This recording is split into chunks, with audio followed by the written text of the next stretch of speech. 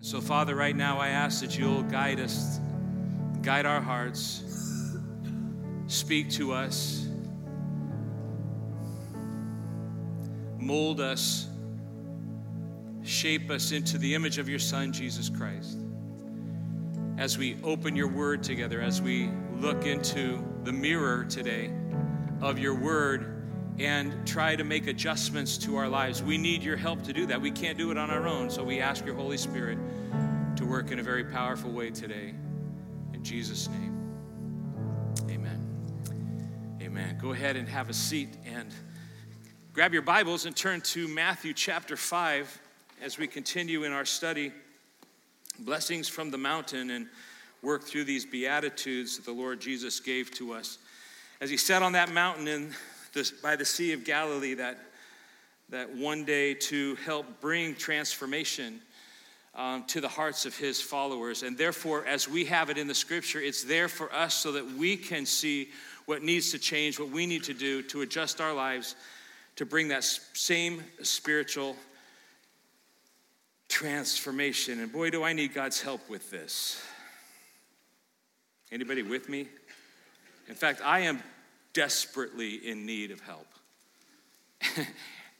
You're like, especially Rob is like, yeah, Phil, we know that already. But I got to tell you that as I study this, I feel like so far, every aspect of my life is under the microscope right now. As I study Jesus' sermon here in Matthew 5, and just hang with me here because I'm going to make a statement, then I'm going to counter with something. But because the more that I study, the more depressed that I get. And that's really not how it's supposed to go. I mean, the more we study, the more inspired we're supposed to be. But I think that there is this pattern of growth. This is what happens. We hear from God, we learn from the Word, we open the Word, we hear His words, and then the Holy Spirit brings conviction, and that conviction is painful. It's not like, hey, I'm under conviction today. That's not how conviction works. Conviction is like sorrow in our hearts because we actually are seeing ourselves for who we are. Where the rejoicing comes and where the strength comes and the uplift comes is when we submit to that conviction, when we respond to that in repentance and we humble our hearts before the Lord, then His blessings come. And that's what we're studying here in this. And though I'm feeling those depressed feelings as I study this and I see myself in light of God's word and up against who God is and His holiness, and I see my weaknesses, I have this assurance because this is what I know about God's word, that if I am obedient as we go through this study, and if I respond to the Holy Spirit and not resist His conviction, if I'm willing to let Him transform me into the image of His Son, Jesus Christ, and do whatever work He wants to do in me, then the promise is that I'm going to become a different person, and I'm going to receive His blessing, and I'm going to experience joy in the Lord. And my soul will come off of that depression and be refreshed because I have done the work that God, the Holy Spirit, wants me to do and allow Him to do in my life. And it's the same is true of you. And so here we are in Matthew chapter 5, and we're in verse 5. And this is where we're going. We've already talked about being poor in spirit. We've talked about being mournful over the fact that we're poor in spirit. And now Jesus says, "Blessed are the meek, for they will inherit the earth." So this statement, let me just, as a refresher for us, this one, along with the previous two, of being poor in spirit and mourning over that, Jesus is actually calling His audience to a new way of thinking. Remember, we said that every time that we've met together on this subject. He is not calling us to a new way of living. He is calling us and forcing us through this study to a new way of thinking that will transform our way of living. Because if you don't change what's in your heart, you will not likely last in your changing. You can make behavioral changes, but those behavioral changes will go right back to what they used to be unless you have had a mindset change and a change of heart. And that's what Jesus is going after. That all of us would be transformed in our behavior because we have changed the way that we think. But what he's calling us to and what he was calling them to was something very foreign to their thinking and ours as well. Let me tell you a little bit about the audience that Jesus was speaking to, including the disciples. They were very spiritual. They knew how to be spiritually proud, actually. They knew how to be self-sufficient in their religiosity. They knew how to look and they knew how to act religious. In fact, they knew how to, and I'm going to use Jesus' language here, they knew how to clean up the outside and play the pious role because they had had that modeled for them from birth from those who were their leaders in the church. And what you need to realize is that these people that Jesus was speaking to, their religion and their culture were all in one thing. They didn't have their life, they lived their life a certain way in the culture of the day, and then they had religion, they had their religion. It was all the same thing. They actually lived their religion. And so the rabbis and the priests and everyone ahead of them, they were really good. They were actually experts, Jesus says, at shining up the outside. But what did Jesus say was on the inside? You remember? Dead bones. Dead bones. You are full of life on the outside, and you've got yourself all cleaned up and looking shiny on the outside, but inside you're full of death. You're like a sepulcher because you're not working on what really matters. And this is what Jesus is getting at on his Sermon on the Mount when he talks to us. These people, they actually thought that they were the in-group with Jesus because they were Jews. They actually believed that that's why he came and was doing all the miracles before them and amongst them. He came to them first, the scripture says, but they rejected him. But these people thought that they were finding favor with God because of their own strength and their own wisdom and their own might and their own spiritual resources. In fact, they expected the Messiah to arrive and say something like this to them. Hey, folks, I'm here to commend you for all of your self-righteousness. I am here to praise you for your great spirituality. In fact, I'm here to announce to you that your Father, God in heaven, is pleased with you. And he has asked me to come down and establish my kingdom and invite you to join me. Are you willing to go? Are you ready to go? And what was their answer? Absolutely, we're ready to go. In fact, they were disappointed in what Jesus was saying. They were disappointed in how Jesus even came. Remember, he went in to his great entry into Jerusalem riding on a great white war horse. That's what they wanted him to. No, he rides on a colt of a donkey. They were disappointed, actually, in who they thought Jesus was going to be, the Messiah. And even more so with these words, because here's how he starts his earthly ministry. Verse 3, chapter 5 of Matthew. Blessed are the poor in spirit. This is the beginning. This is the beginning of his teaching, his public teaching to the masses. Blessed are the poor in spirit. Not blessed are those who think they are righteous, but blessed are those who know that they are sinners, that they are not righteous. Verse 4, blessed are the mourners, those who mourn. Not blessed are those who are happy with themselves and confident in themselves, but blessed are those who are sad about their spiritual bankruptcy. And now we get to verse 5, blessed are the meek. We're going to find that he's not talking about blessed are those who are proud of themselves, but blessed are those who are humble. And Jesus is saying to us, it isn't the religious that I'm coming to. It isn't the self-sufficient. It isn't the self-righteous. It isn't the proud. It isn't the strong or the arrogant or the confident or the satisfied that are going to receive my blessings and enter my kingdom.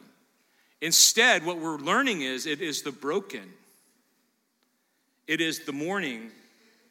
It is the meek and the hungry and the thirsty and the merciful and the pure in heart and the peacemakers and the persecuted and the reviled, and those who are slandered, who will never pay back with slander. These are the ones, Jesus says, that will inherit my kingdom and will draw the attention of my Father. Isaiah 66:2 says, this is the one I esteem, he who is humble and contrite in spirit, and who trembles at my word.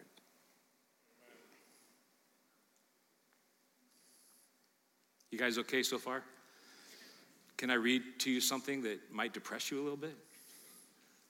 Especially if you think a lot of yourself. Nobody here thinks a lot of themselves. Don't worry. It won't apply to you. 1 Corinthians 1:26. Brothers and sisters, think of what you were when you were called. Not many of you were wise by human standards. Not many were influential. And not many were of noble birth. But God chose, you see those words? But God chose the foolish things of the world to shame the wise. God chose the weak things of the world to shame the strong. God chose the lowly things of this world and the despised things and the things that are not in order to nullify the things that are, so that no one may boast before him. It is because of him that you are in Christ Jesus, who has become for us wisdom from God, that is, our righteousness, holiness, and redemption. You can't even have righteousness, holiness, or redemption, or even come close to God at all. You can't come to him at all except through Jesus Christ. It is not on your acts of righteousness or your attempts at righteousness that got you into the kingdom. It was all the work of the Lord Jesus Christ on our behalf. Therefore, as it is written, verse 31, let the one who boasts, boast in the Lord. Amen. This is not coincidence, you guys. This is who the Lord is seeking. This is who I esteem. This is who draws my gaze. Those who are humble and contrite in spirit and tremble at my word. This is who the Lord is seeking. You come to God on your knees.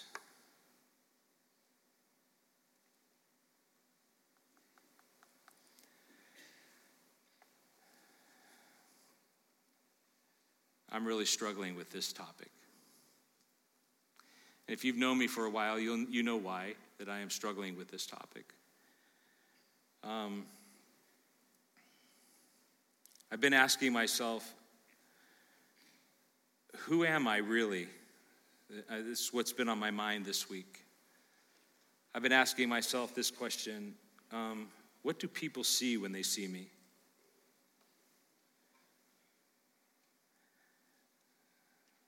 I don't know if I even want to look up, and ask, what do you see when you see me? But more importantly, what does God see when he looks at me?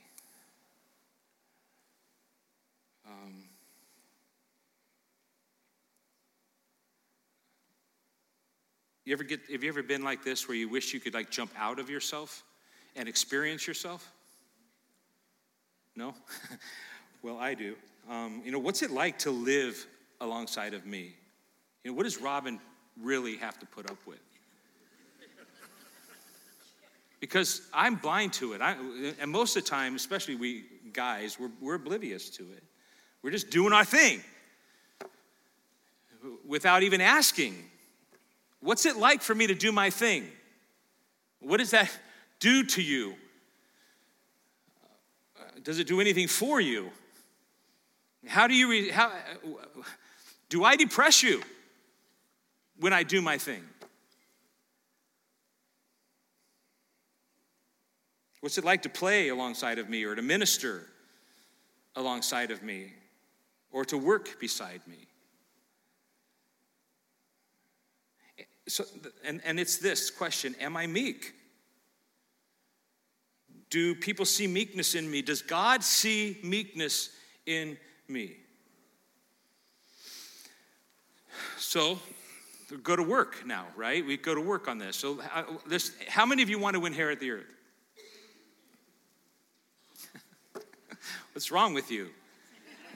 8 people raise their hand. I'm not sure. I don't know. Inherit the earth? Anybody want to inherit the earth?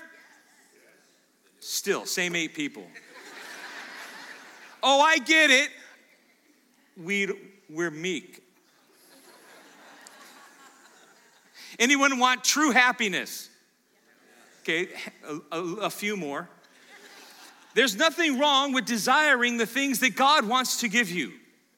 Now, if you do everything to serve those things and live for those, now you're all screwed up, okay? But there is nothing wrong with hey, if God is offering the earth, I'll take it. If God is offering true exclamation points of happiness, I'll take it. Absolutely, sign me up, okay? Well, there's some stuff you have to do, okay?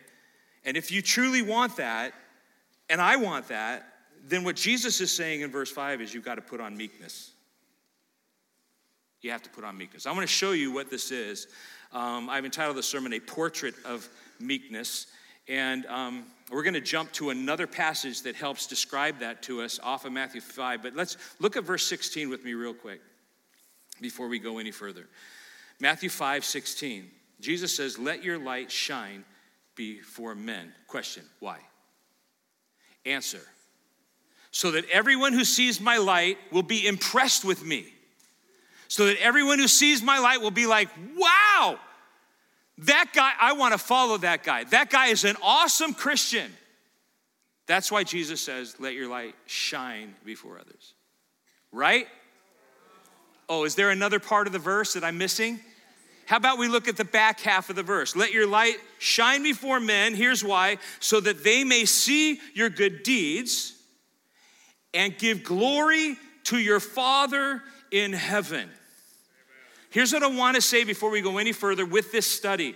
Jesus' goal is not to glorify or exalt you and me and our deeds of righteousness, but that we, by our deeds of righteousness, we, his disciples, would make people think about God, our Father, and see all of his glory as we live out his righteousness that he is producing in us. It goes like this. I know you, Phil. I know who you are.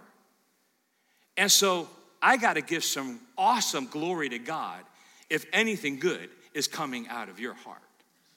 If anything good is coming out of your life. The fact that you're producing good deeds is proof that God is alive and that God is a miraculous God.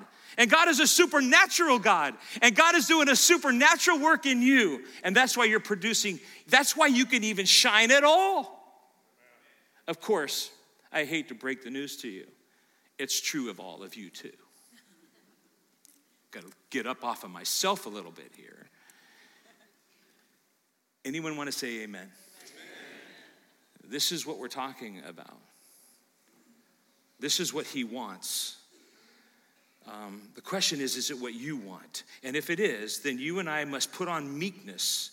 And let me show you what it looks like. Go to Psalm chapter 37. Psalm chapter 37 is where we're going to be the rest of the morning here as we work our way down through this portrait of meekness. As Jesus often does, the phrase in Matthew 5:5 that blessed are the meek, for they shall inherit the earth, is actually a direct quote from Psalm 37, verse 11. Which goes like this. The meek will inherit the land. That's the same thing as earth. The meek will inherit the earth and enjoy peace and prosperity. So verse 5 of chapter 5 of Matthew and this verse here, Psalm 37:11, are almost identical. But David goes ahead in this chapter and gives us a picture or a portrait of what a meek person looks like. So jump with me to verse 5, and we're going to work through verses 5 through 8. And what I want you to do as we work down through this is ask yourself, as we examine this portrait of meekness, ask yourself this question all through the morning, will you? Does this look like me? Every time we get to another brush stroke of the portrait and we work through it, at the end of it, I'm going to try to remind you to ask yourself the question, does this look like me? How many are up for meekness? You're like, I'm not sure. You gotta tell me what meekness is first, okay? I'm not going to spend a lot of time working on what people think meekness is. You know what you think meekness is. I'm going to let the Word of God tell us what meekness is, okay? So let's jump on the first brush stroke right now, and this is it. You'll find it in your notes. Meek people roll their lives onto God. Meek people roll their lives onto God. Psalm 37:5, look at it with me. Commit your way to the Lord. The first thing that a meek person looks like is that they commit their way to the Lord. That word commit literally means to roll it away. Commit your way, roll your way onto God. So meek people have discovered that God is able to handle their lives, and they are willing to roll their lives onto God and off of their shoulders. They'll roll their businesses. They'll roll their problems. They'll roll their health. They'll roll their relationships. They'll roll their worries and their fears and their frustrations onto the Lord. They roll it on. That's what it means to commit your life to the Lord. Okay. How many worriers do we have in the room? You don't have to raise your hand. Worriers, anxiety, fear. All right. You're not going to like what I have to say to you, but when we worry about our futures, when we worry about our lives, and when we're all anxious about everything, it's because we're full of ourselves. Does that make sense? No, Phil, that's not what it is. It is what it is. See, a person the first characteristic of meekness is that meekness has to start with you being poor in spirit. That's why Jesus started his sermon with, blessed are the poor in spirit, and those who mourn over the fact that they're broken. And if you are poor in spirit and truly know it, and you are mourning over that fact, the very next thing is meekness will come to your heart and to your life. Because the opposite of meekness is pride. And pride is full of, I want for me what I want right now when I want it. And fear, anxiety, worry about our futures, about our jobs, about our finances, about all of that kind of stuff, about our families, that's all trying to control things on our own to have it be exactly what we want it to be. You're not tracking with me, are you?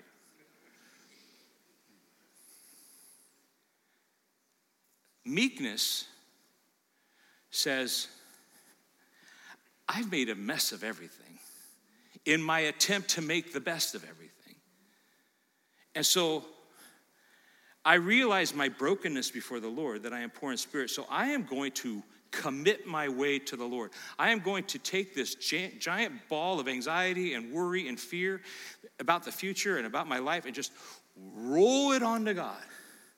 And as I roll it onto God, by the way, he's got really big shoulders. I think he can handle your problems. Some of you are messed up. Like, I can't take that to God. What is wrong with you? Sorry. That wasn't very meek.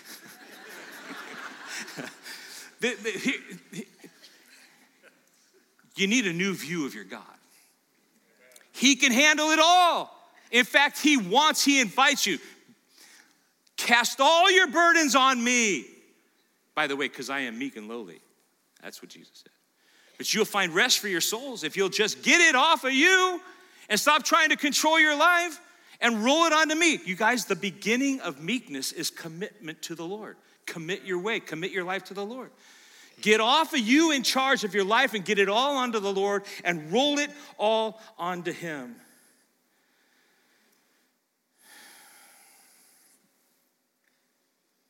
I ask you the question now. Does this look like you?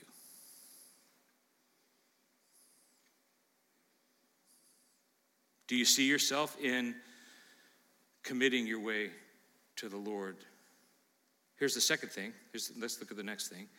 Meek people believe that God is trustworthy. So this verse is all one verse. We're breaking into two parts, but commit your way to the Lord. Trust in him, and he will act. Meek people believe that God is trustworthy. And I want to just take a second and talk to those of you who are right now, whether you're in the building or you're visiting, wherever you are, joining us online. And you have this in your heart. You lost me right there, Phil. Because I don't believe that God is trustworthy. Therefore, I cannot trust him with my life. I don't believe. God has let me down. I'll never trust him again. I gave him my life. I gave him my family. I gave him my finances. I gave him my job. I gave him my children. And he didn't take care of them. And he let me down. I can never trust him again. Well, I've been there. And I've done that. And I've said that. But let me tell you something. You're wrong about him. It takes a careful study of the scripture to realize this, and it takes time to get over some hurts that you have when you had an expectation for your life and God didn't meet that expectation. He didn't come through for you. You may have even asked for healing for your spouse, and you pled and you wept on your bed night and day, pleading for God. Why wouldn't God? Why wouldn't God heal my spouse and glorify himself through the healing? And she died, or he died.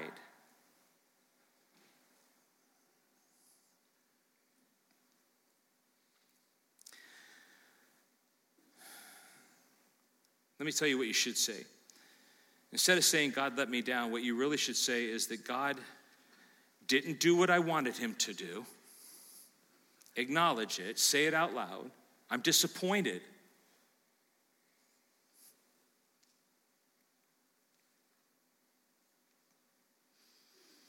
I was trusting you would do this for me, and you didn't. Instead, you did what you wanted to do.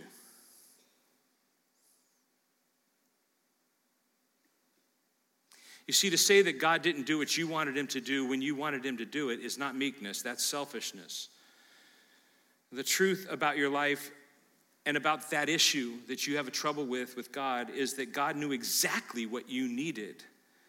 And he did exactly what he wanted to do in and through your circumstance, through your life, in order to bring about the good work of giving you an opportunity not to conform to yourself and to your standards or to the standards of the world, but to be transformed into the image of his son, Jesus Christ, through the trial, through the heartache. We don't want to go through that, but that is not meekness. Meekness is submission. Humble submission to the hand of the Father because we believe that he is trustworthy. And so we commit everything, even our disappointments, to him. Because we trust him, because he is trustworthy, and we believe that. In fact, here's the memory verse of the meek. And don't go to sleep on this verse because you've heard it since you were in Sunday school. Promise? Say it. Okay, Proverbs 3, 5, and 6. This is the winning memory verse of the meek. Trust in the Lord with all your heart, with everything. Give it all to him. Why? Because he is trustworthy. Believe that he is trustworthy. Believe the word of God. And do not depend on your own understanding. There's meekness. That is acknowledging your brokenness. That is acknowledging your being poor in spirit. You can't do it. You can't figure it out. So seek his will in all you do. And when you do that, he will show you which path to take. And again, I ask you, I wonder, does this look like you? Are you a person who rolls your problems onto the Lord and commit your way to the Lord? Are you a person who believes that he is trustworthy? Here's another brushstroke. Meek people are quiet before the Lord. Ooh, this is a good one for our culture we're living in now. Look at verse 7 of Psalm 37. Be still before the Lord and wait patiently for him. First, the meek roll their lives onto the Lord. Then they discover that God can be trusted. And as a result of those two things, they have quiet souls and they wait in stillness for God to do his work in their lives. But what's the qualifier? Look at the verse again, Psalm 37:7. What's the qualifier to the waiting? Wait, what's the next word? Patiently for him. How you doing with that? You know, I read this week. The meek are free of frenzy. Write that down. The meek are free of frenzy. The meek have a steady calm that comes from knowing that their God, their Father who loves them with all his heart, is sovereign, which means that he is in control of all things. They're steady and they have a calm about them because they know that God is omnipotent, which means he is all powerful. All power is in him. All power begins with him, resides with him, and comes from him. There is no power outside of God our Father. He is all powerful. Do you think he can handle the little things of your life? The answer is yes, he can. It's just hard for us to trust in that. There is a steady calm on the part of the meek because they believe that God is omniscient, which means that he knows all things. He knows what your life is. He knows what's best for you. He knows what your future looks like. And he's working it all towards his will and his goals for your life. And if you're meek, you'll have a steady calm that comes from knowing that he has all of your affairs under control. And in his sovereign wisdom, he will work everything out according to his will and for your best. Meekness is calm in chaos. Be still before the Lord and wait patiently for him. I wonder, does this look like you?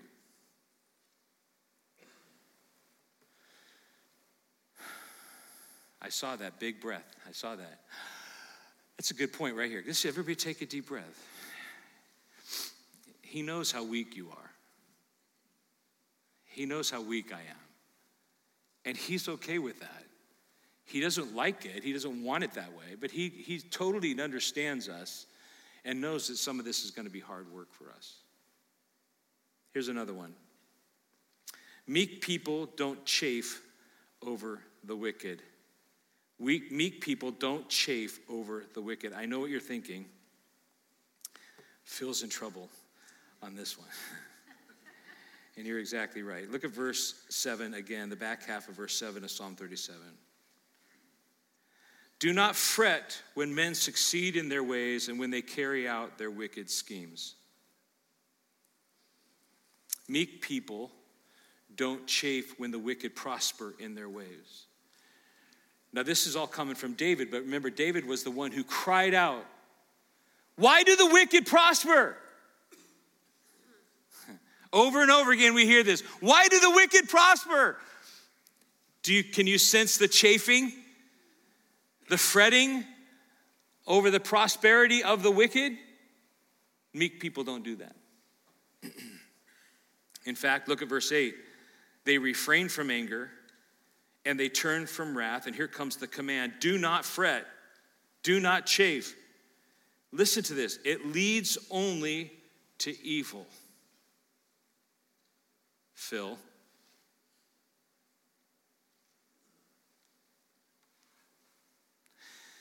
Our futures, listen to me, our futures aren't determined by those who do evil among us or to us.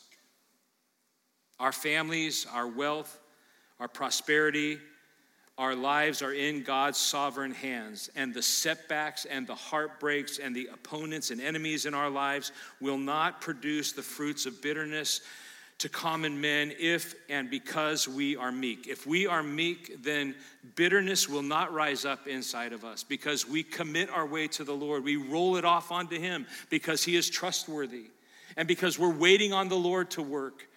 And we're not out there trying to make everything happen according to our enemies and the things that they have done to us.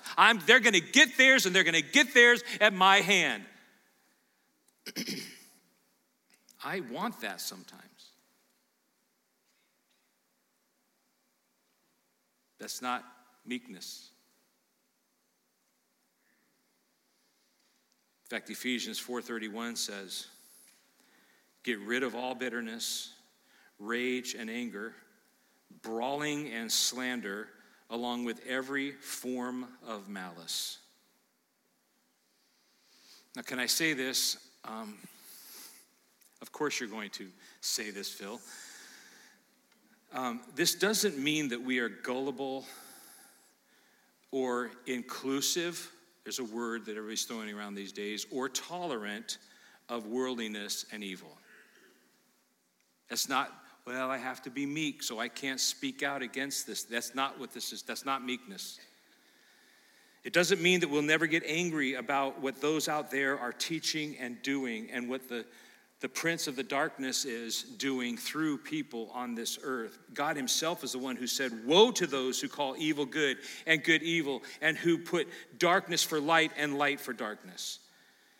In fact, Jesus is the one who said we're supposed to shine our light into the darkness with power and authority in order to expose the wicked deeds of those who do evil. And Jesus himself, who is described himself as I am meek and lowly of heart, he became angry and was grieved in his spirit at the hard-heartedness of the Pharisees who were taking advantage of God's people when they defiled the temple. He actually drove the money changers out, remember? He fashioned a whip and he drove the people out of the temple because they were disgracing the temple of prayer. And he turned over the money tables.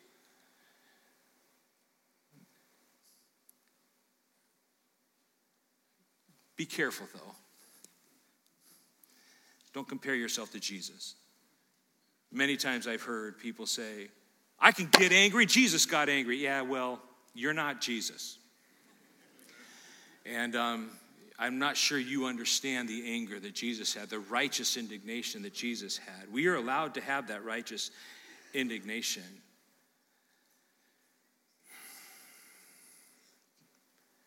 Do we get angry with sin?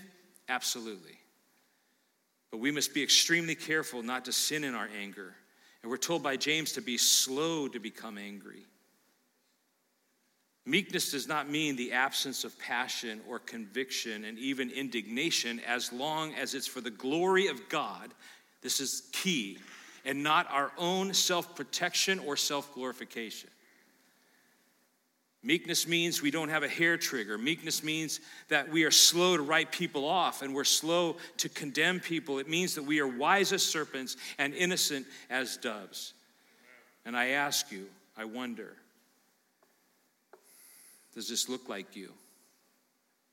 Have you seen yourself yet in this? You got one more in you? All right, meekness. Meek people are teachable. I'm going to jump off of Psalm 37 and jump to James chapter 1. Meek people are teachable. James says this in 1:19. My dear brothers and sisters, take note of this. Everyone. Okay, who's he speaking to? Everyone. So if you've been sleeping, now's the time to wake up because we're almost done, okay? And this is for you, okay? My dear brothers and sisters, take note of this. Everyone. Not just the righteous, not just the ultra-righteous, not just the deacons and elders in the church, not just the Sunday school teachers or life group leaders. Everyone, say it with me, everyone, say it. Everyone say it. Everyone. Now everyone who didn't say it, say it. Yeah, see, I knew it. I knew there were some of you who didn't say it. Everyone should be quick to listen, slow to speak, and slow to become angry. Because human anger does not produce the righteousness that God desires. Therefore, get rid of all moral filth and the evil that is so prevalent. And I'm adding with meekness, because that's what this humbly means. Humbly accept the word planted in you, which can save you. James is teaching us that there are two kinds of people. He pictures the first one on one side who does not like to listen to what others have to say. He is quick to speak and quick to become angry if the words of others or the words of God are contrary to his opinions. If someone calls his behaviors into question, he is quick to knock them down for that. This person is not receptive in normal circumstances to God's word, and at best will filter God's word through his own desires and hearts with selective ears to hear what he wants to hear. On the other side, James pictures another kind of person, the person we want to be like. And this person is slow to speak and quick to listen because they recognize their limitations when it comes to knowledge, and they recognize their fallibility in their thinking because they are meek, and they are eager to listen and to learn as much as they can. And if this person hears something new or something contrary to his own opinions, he doesn't get angry because he is slow to anger. And when it comes from the word of God, he listens and he receives the word with gladness because meek people are teachable. I wonder, do you see yourself? Let's stand back now. I'm done, and we're going to move into a time of communion with the Lord here in just a minute. But I want to stand back and see the portrait as a whole. Meekness begins with committing our way to the Lord, rolling on to God all of our anxieties and all of our frustrations, all of our plans and dreams and all of our relationships and health and property and future, because we trust in the faithfulness of God. And all of that committing and trusting results in a quietness before the Lord and patience as we wait for him to work. We trust his timing, and we trust his power, and we trust his grace to work things out in the best way for his glory first and then for our good.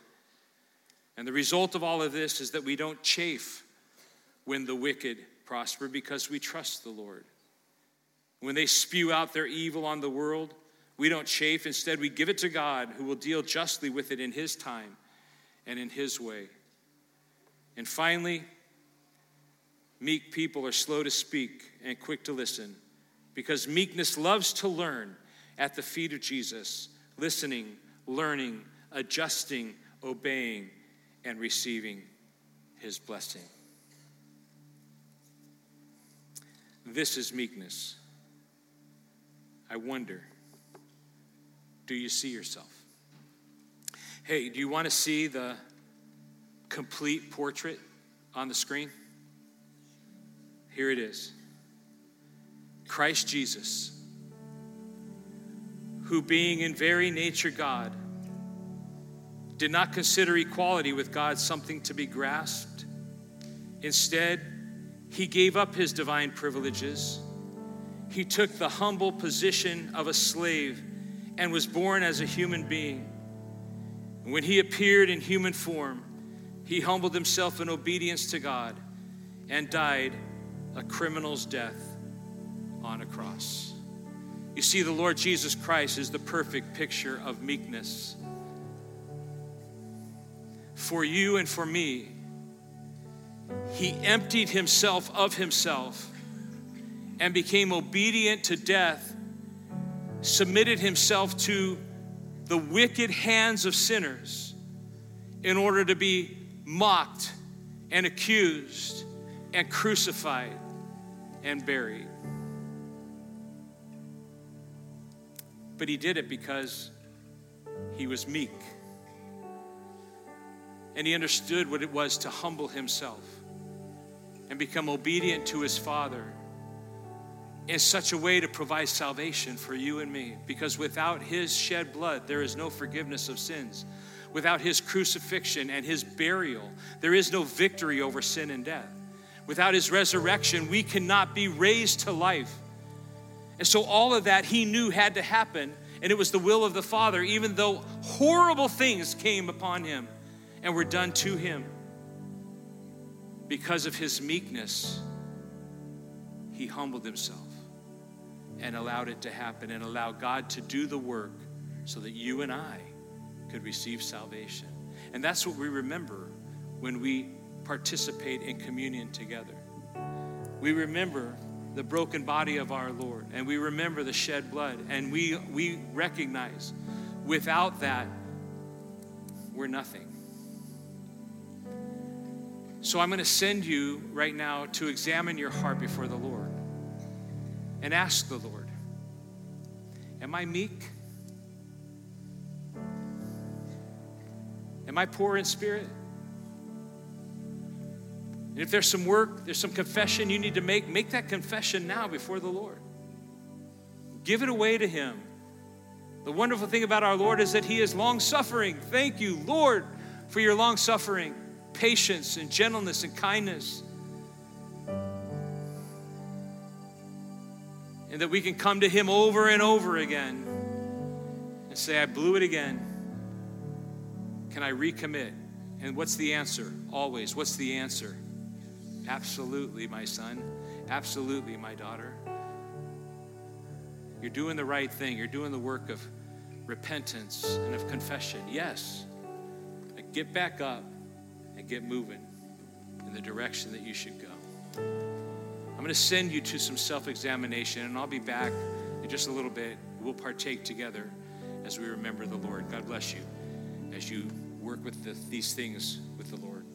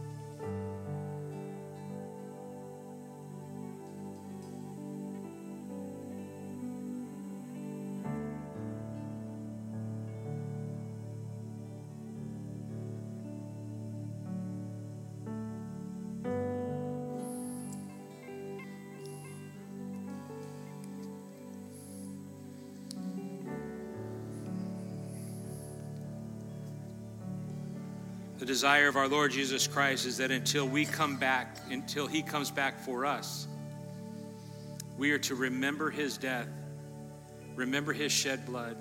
So let's remember the Lord and his body as we eat the bread together.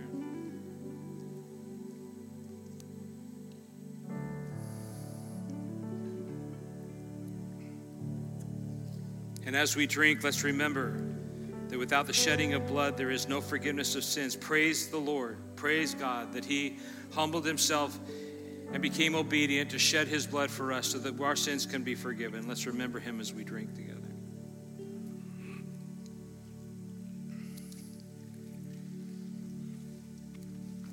Would you stand with me? And I want to end with this. I want to close with these words. The Bible is clear that if you exalt yourself, you will be humbled.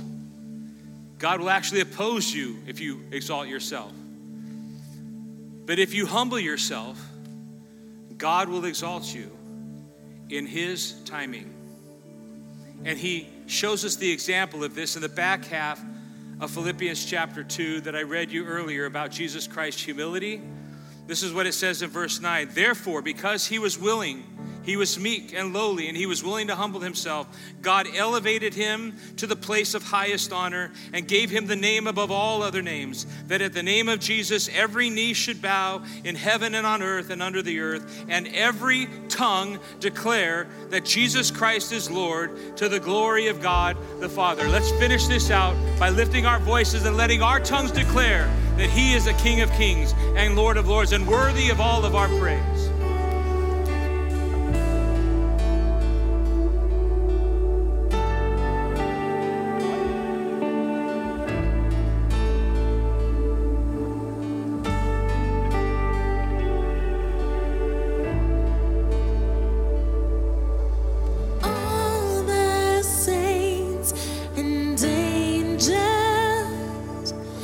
They bow before your throne, and all the elders cast their crowns before the Lamb of God and sing, you're worthy of it all. You're worthy of it all. For from you are all things, and to you are all things. You deserve the glory.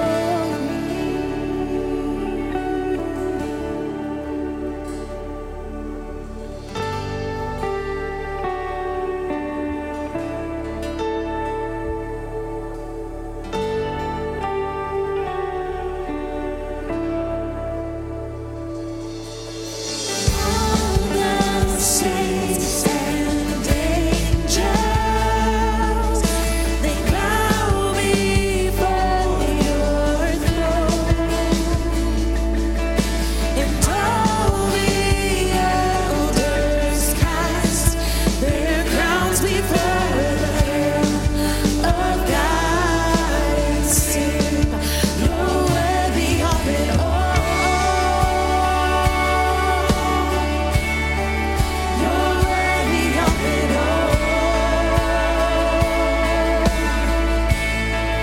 For from you are all things, and to you are all things.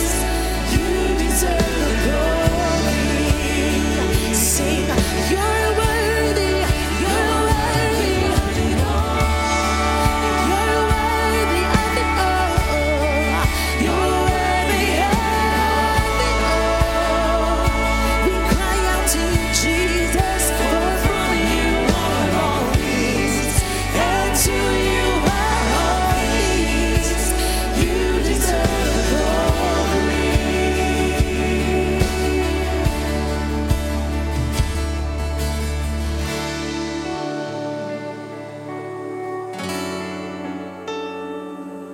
You're so worthy.